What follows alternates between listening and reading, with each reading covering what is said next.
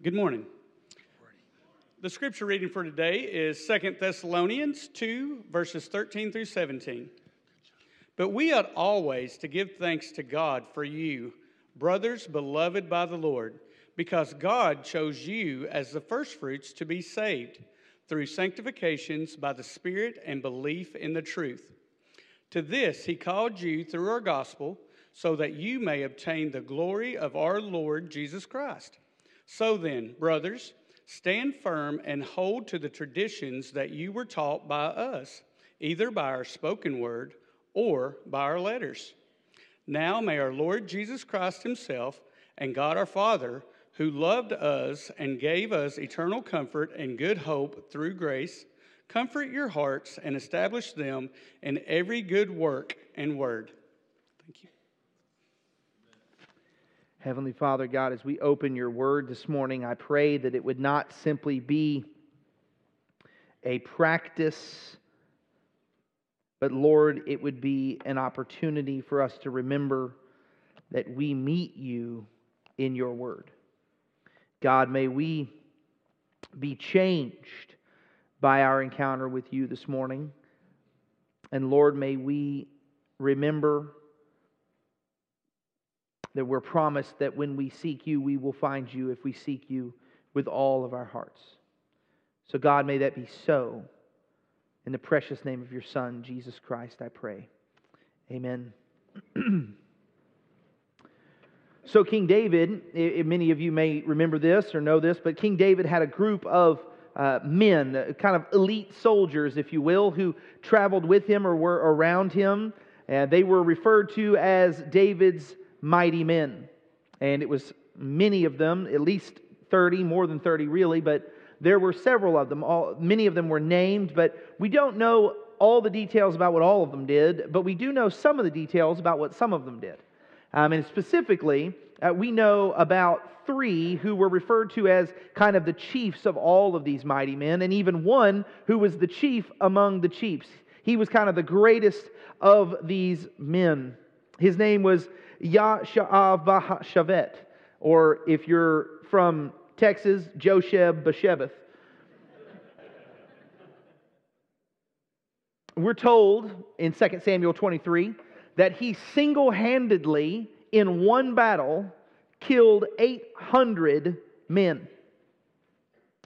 However, we aren't really given more detail than that regarding him, but there are 2 other of those 3 chiefs that we're told about them, but we are given a detail about them that we weren't given about him.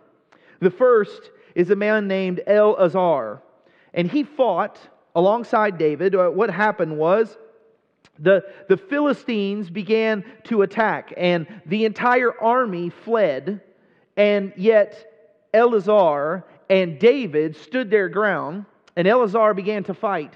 And he fought until he killed so many Philistines that the scripture says his hand cleft to his sword and could not be removed.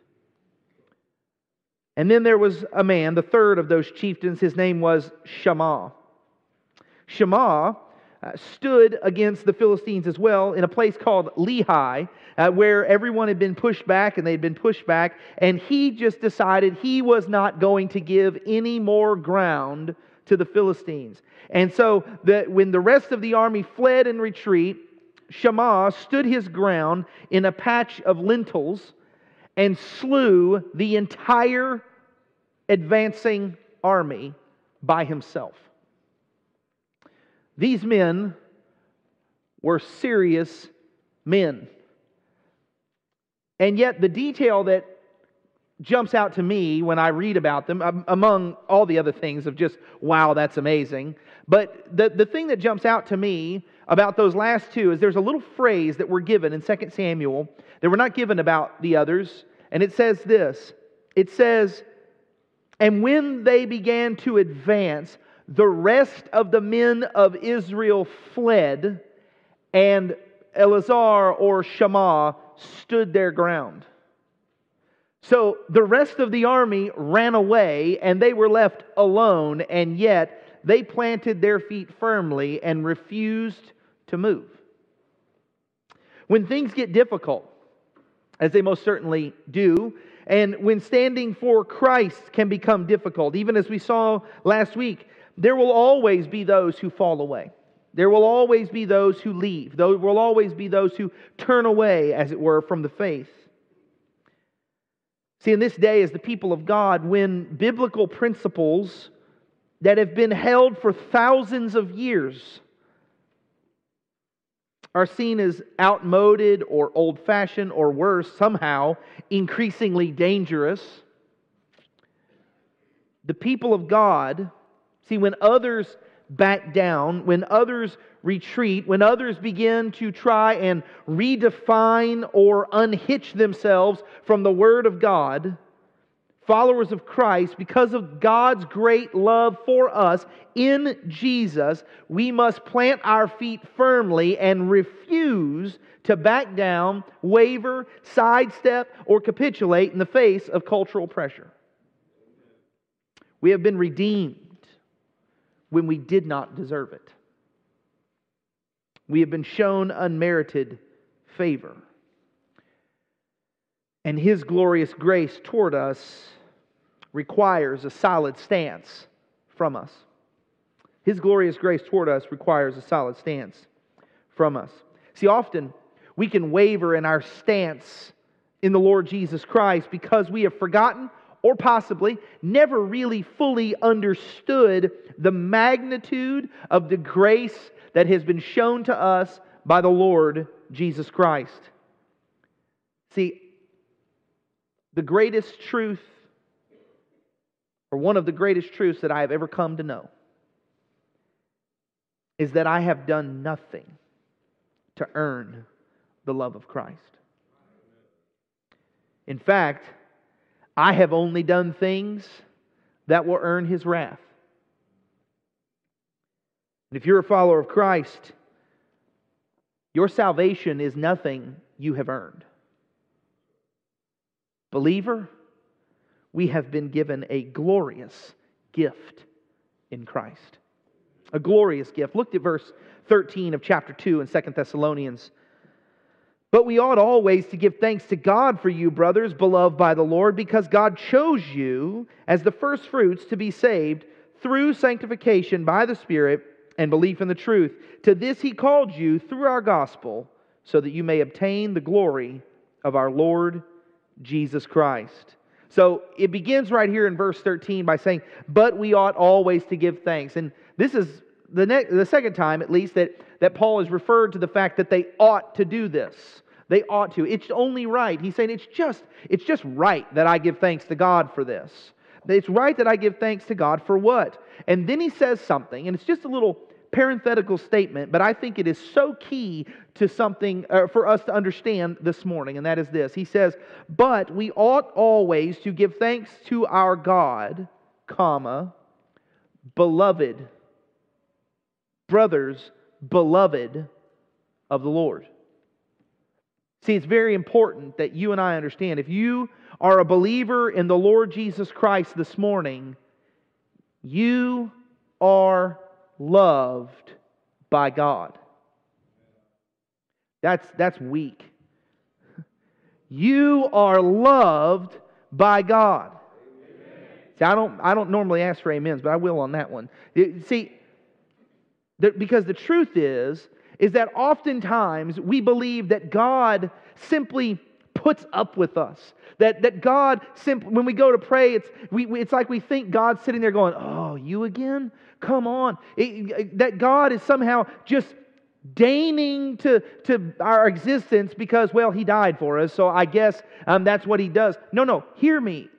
Beloved, that's what He calls you. Beloved, God does not deign to listen to you. God does not get annoyed when you come to Him. God is not frustrated with your existence. He loves you to your very core. He loves you, and He knows you better than you know you, and He loves you anyway. So He says, beloved of the Lord.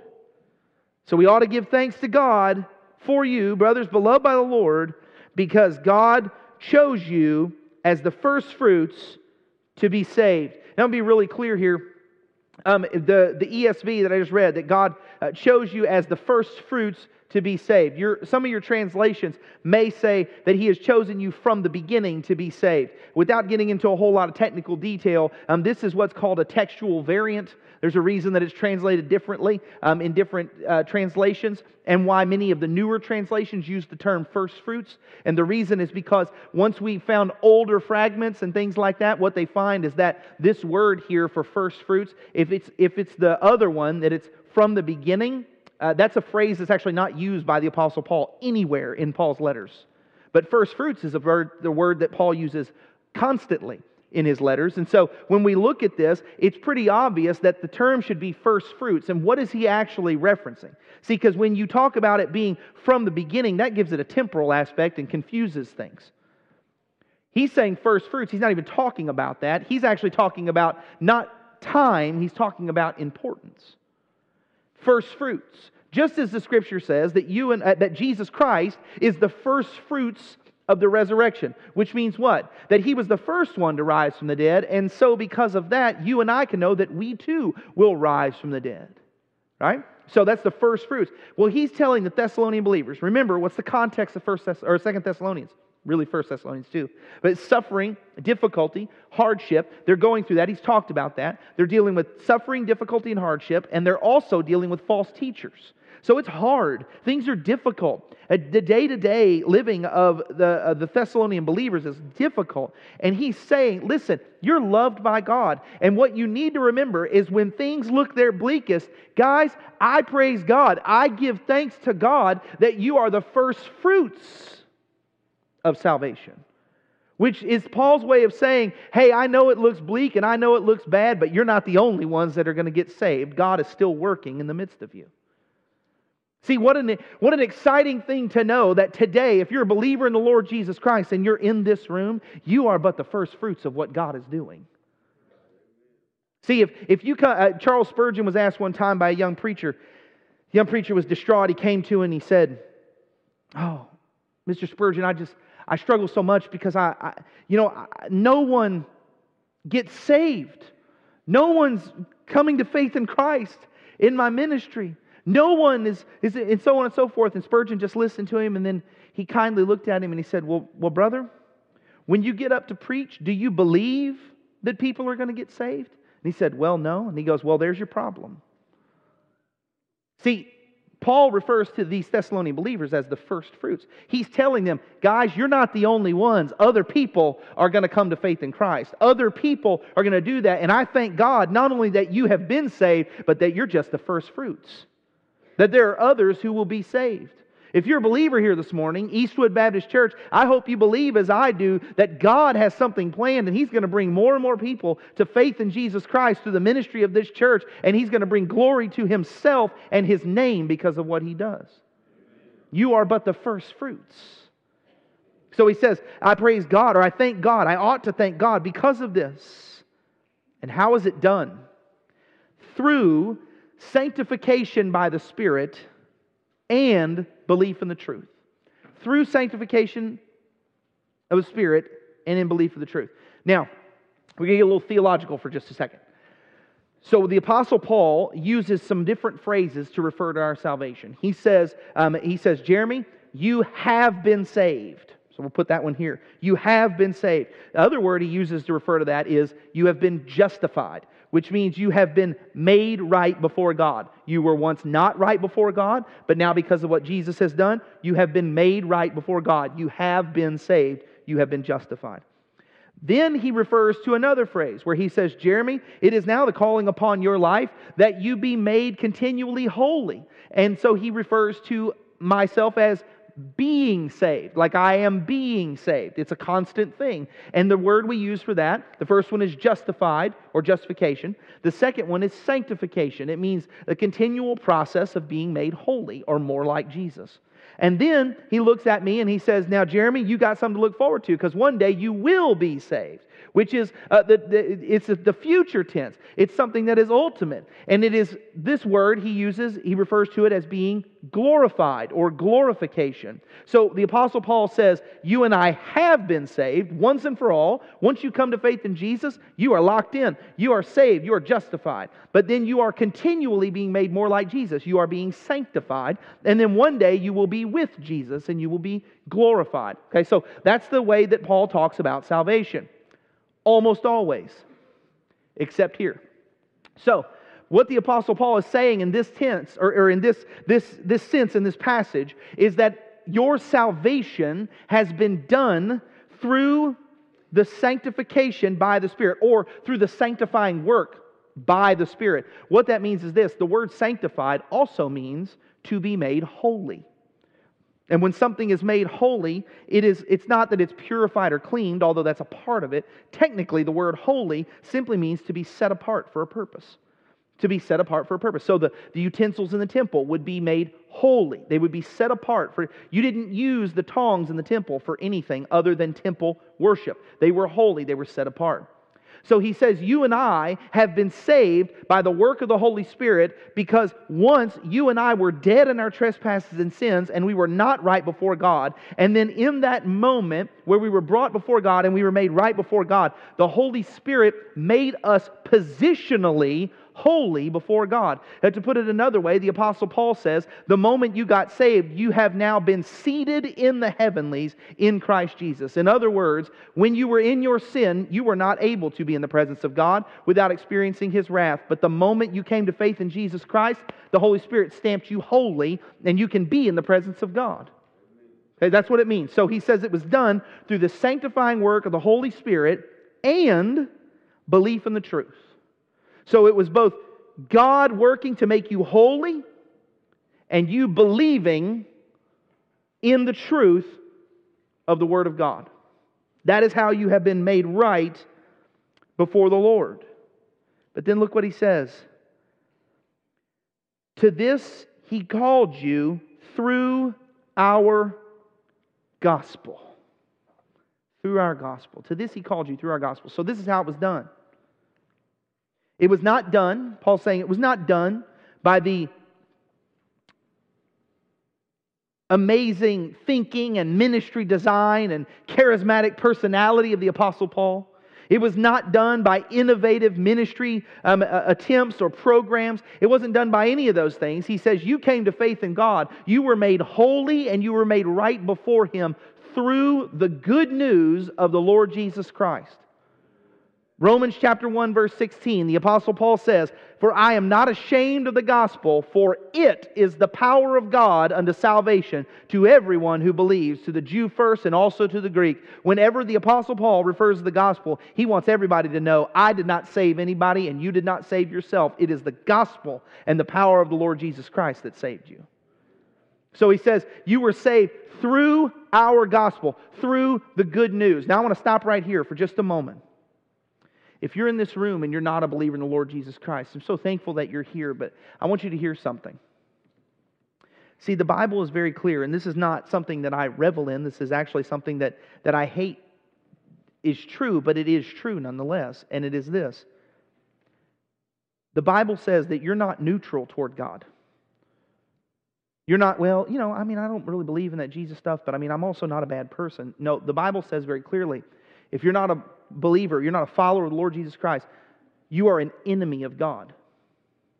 You are dead in your trespasses and sins, and you are an enemy of God, and you are under the just wrath of a holy and righteous God. And because of your sin, your direction for eternity is to spend it apart from the grace and mercy and love of God in a place called hell. That is very, very, very bad news. But how does the Apostle Paul say that someone is redeemed, someone is forgiven, someone is made whole, someone is made right, someone is made holy, someone is saved? How does he say it happens? Through the gospel. See, all those things, if you're not a believer in the Lord Jesus Christ, that's all bad news. But he says you came because of the good news. That's what the word gospel means, is good news. The good news is all those things, or the bad news is all those things are true. The good news is they don't have to be your story.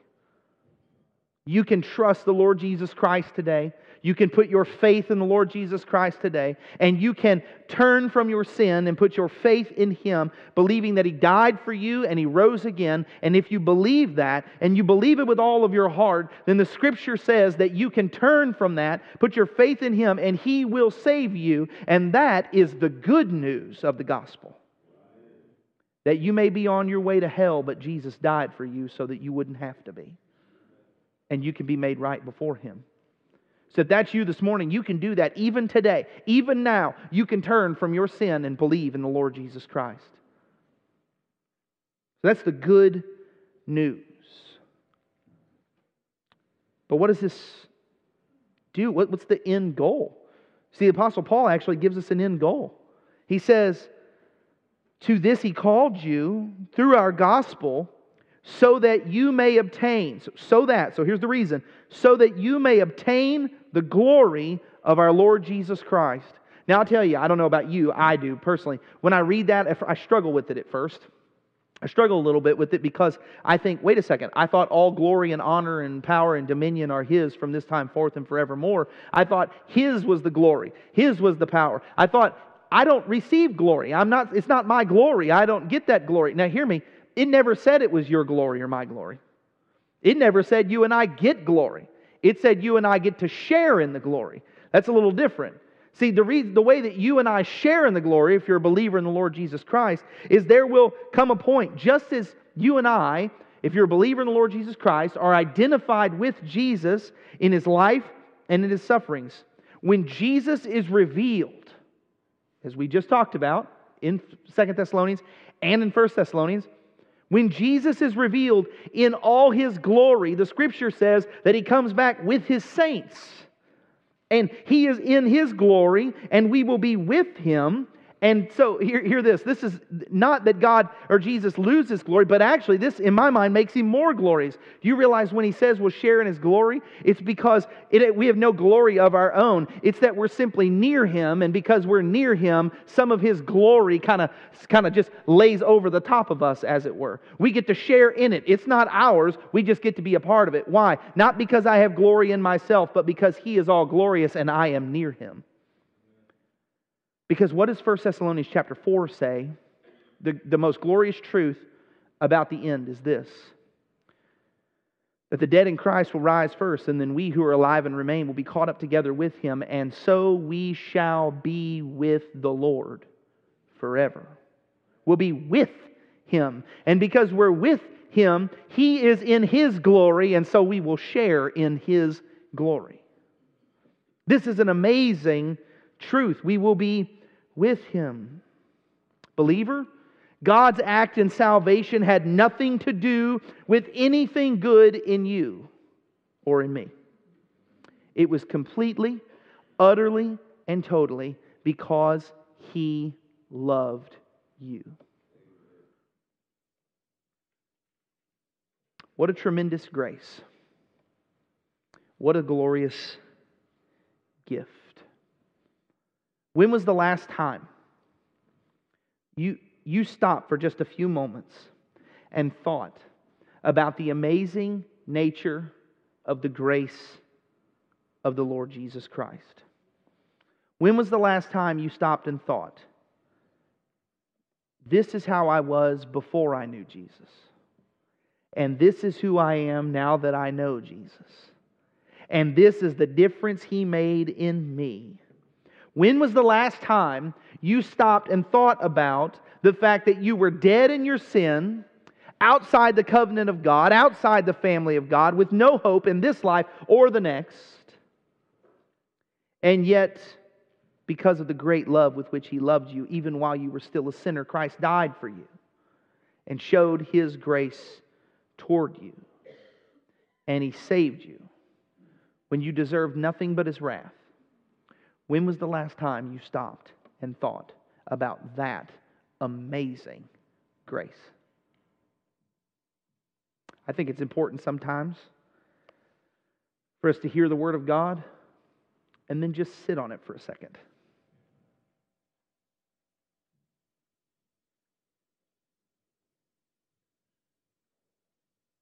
What an amazing grace.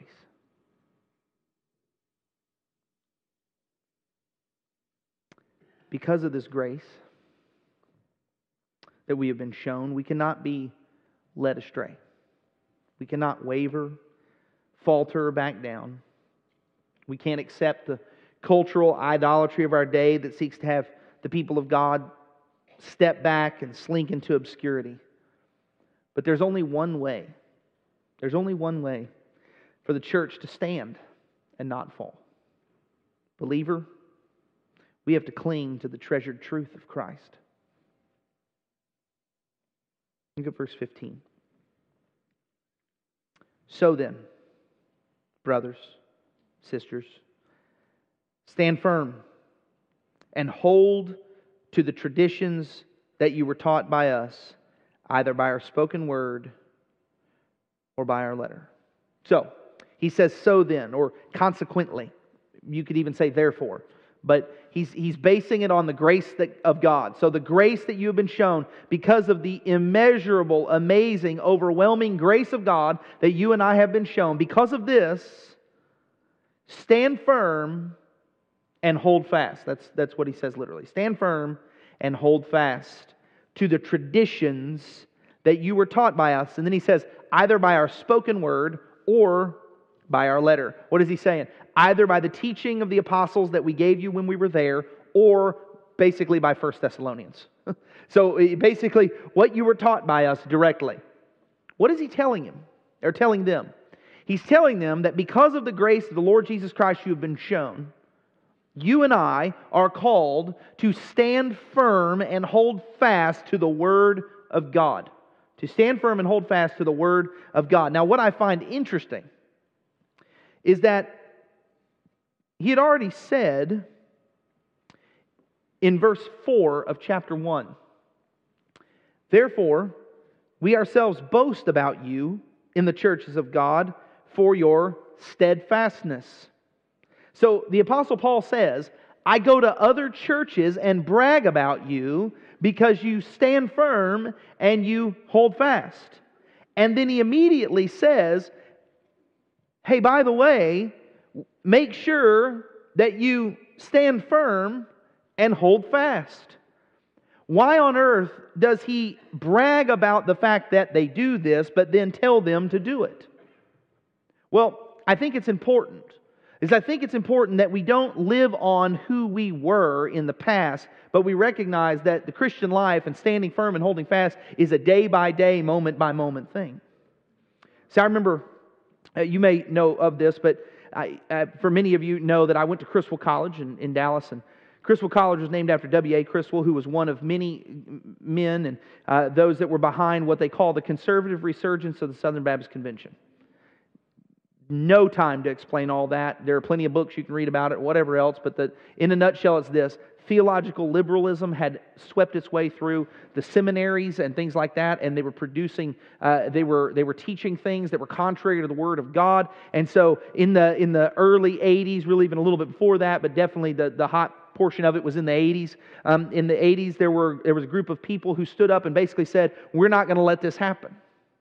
Now, most of the time when conventions swept away into liberalism, you just kind of said, well, okay, and you just let it happen because it's too hard to turn it around. But they stood up and said, no, we're not going to let that happen. And they fought for the fact, because what was being taught was that the Bible has errors. The Bible's not true. They didn't believe in what they call inerrancy of Scripture. And so that was what was being taught. And so the stance was, no, we believe in the inerrancy of the Word of God.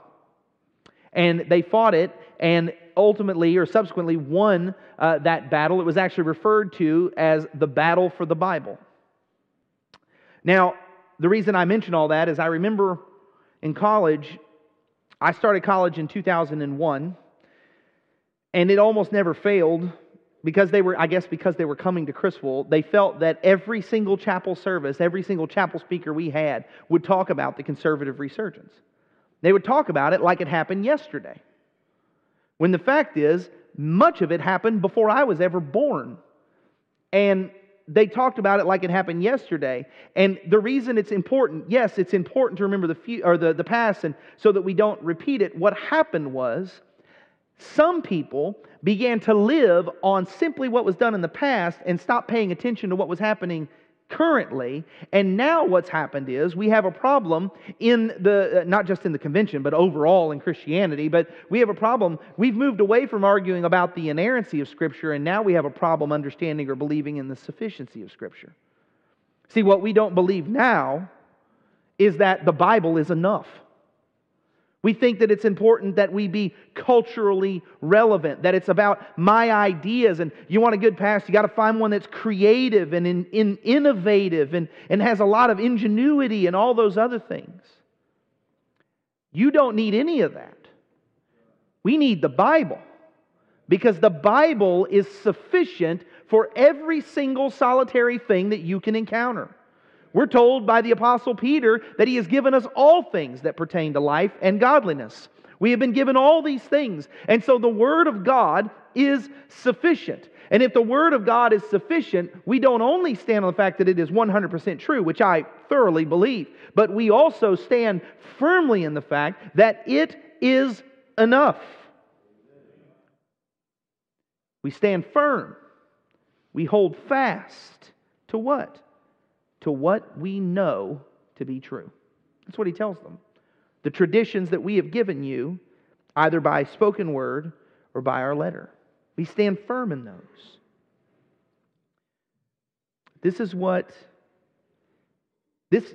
whenever this happens, when we don't stand firm, when we don't hold fast to what we know to be true, it looks like pastors or churches who begin to soften or ignore biblical truth in an attempt to become more relevant. It looks like pastors and churches, when they begin to believe that we have to avoid certain biblical teachings or practices so that we can remain connected to the culture in some way. Believer, we have to stand firm in the truth we know from the Word of God. We have to stand and hold fast to the truth of what is revealed in His Word. We must not waver regardless of the pressure. We have to cling to the truth we have in Christ and in His Word. And the Apostle Paul reminds them of this. And while we must certainly stand firm and hold fast and cling even to the truth of God's Word, we must also know that we cannot do this under our own power. Believer, we have to depend on the wonderful work of Christ. Look what he says in verse 16. It's interesting. Paul, 1st and 2nd Thessalonians, and technically speaking, it's kind of common in most of his letters, but sometimes he'll teach, and then in the middle of his teaching, he breaks out almost in a song, as it were, and then other times he's teaching, and in the middle of his teaching, he just sort of stops and prays for him. And then he keeps teaching. Then he prays for him. And then he prays. He just does it constantly. And that's kind of what this is. In verse 16 he says, "Now may our Lord Jesus Christ Himself and God our Father, who loved us," which He already told us, because He called us beloved of the Lord, who loved us, so that's the foundation, and gave us eternal comfort. How did God give us eternal comfort? Well, He gave us eternal comfort because while things may be hard in this life, and while things can be difficult, and even following Christ can be difficult, and there can be hardship, and life is just is hard sometimes, and things come our way, trials and afflictions, even though those things happen, we can have eternal comfort, because we can find comfort in the fact that we will spend eternity with Him.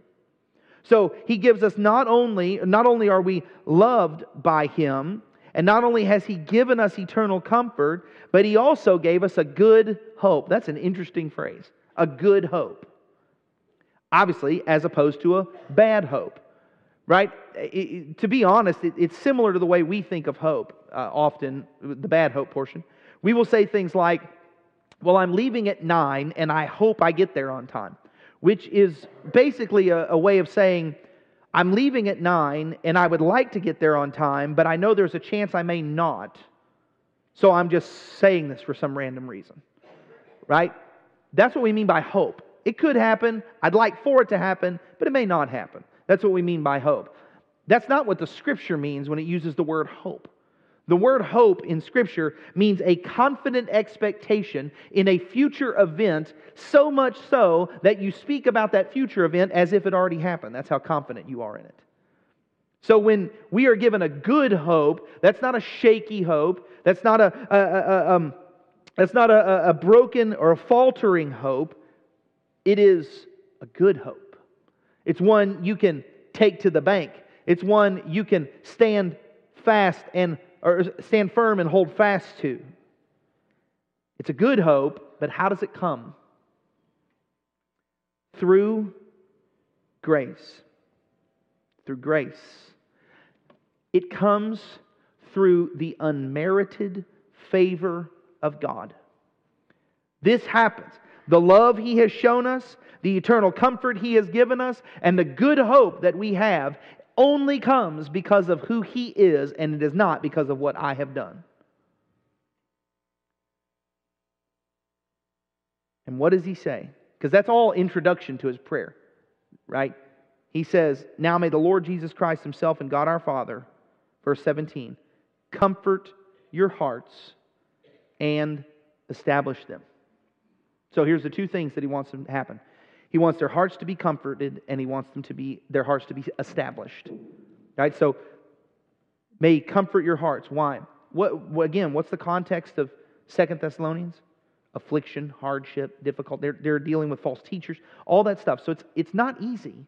And so he is praying, first and foremost, that God would simply comfort them, that He would bring comfort to their hearts. But then he says, and that He would establish your hearts. Establish them. This word means to cause someone or something to become stronger in the sense of more firm and unchanging in an attitude or a belief. It's the exact opposite of what he was referring to in chapter 2, verse 2, when he says, "Do not be quickly shaken in mind or alarmed." It's the exact opposite. This false teaching had a tendency to cause them to be shaken in mind or alarmed, and the Apostle Paul is praying to God and saying, "Could you establish them?" Now hear this. He bragged about their steadfastness, so they're standing firm and they're holding fast, the other churches. But then he commands them to stand firm and hold fast, and then he says, "But I know you actually can't do that, so God, would you please make them stand firm and hold fast?" Establish them. That's what it means, to make them stand firm, to make them hold fast. God, would you please do that? But what does He make you stand firm and hold fast in? What does He establish you in? In every good work and word. In every good work and word. This is significant. These two always have to go together. What you say and how you act have to go together. It's not enough, believer, to simply say that you believe and you're going to stand firm. Believer, disciple of Christ, member of Eastwood Baptist Church, the time has passed for followers of Christ to follow Him in word only. The time has passed for our members to simply attend church and do nothing more. The time has passed for us to be what my father calls Baptist sponges.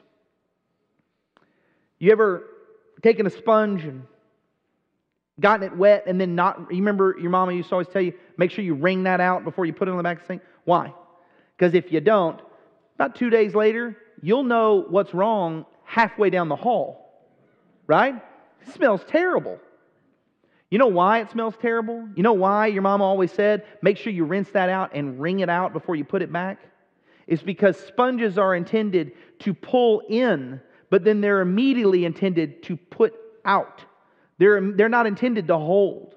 And the reason he called them Baptist sponges is because there's so many people in the church today who come to church and they sit, and then they soak, and then they sour. And the reason they sour is because we were not created to be sponges. We were created to fill up and then immediately give out. And you say, well, then what do you do after you give it out? Come back and get filled up again. And then give out some more. You say, well, what if I'm living outwardly so much that I'm constantly giving? Well, then you better be filling up every morning with the Word of God and in prayer and in worship. Because you are not designed to simply sit and soak up. You got to say, I'm not going to simply talk anymore. But I got to ask myself, do I just talk the talk or do I walk the walk? See, today, we need to commit and say, no longer will I be an attender. No longer will I simply be a consumer in the house of the Lord. I have been called to stand firm in my faith, to hold fast to what I know, and I have been called to serve the body of Christ for the glory of God, and the time has come for me to put action to my faith. No longer should you be able to just show up on Sunday morning and that's it. No longer. See, every one of us, if you're a believer in the Lord Jesus Christ and you're a member here at Eastwood Baptist Church, then you're a believer. You have been given the Holy Spirit. And if you're a member here, then the Holy Spirit was given to you so that you have been given a gift. So I don't know that I have a gift. No, the Bible promises you do. That just means you don't know what it is yet. But you have been given a gift. And if you've been given a gift, then it is incumbent upon you to serve the body. Because church is not about what you can come and get. Church is you. So it's actually about what you can do for the body. The time is gone to say, I'm simply going to be a consumer. And we need to come in and say, I want to serve. Where can I do the most good for the glory of God and the advance of His kingdom? And if you're here this morning, again, as I said, and you've never trusted Christ, while you may be on your way to an eternity in hell, it doesn't have to be that way. That's the bad news. But the good news is that Jesus died for you.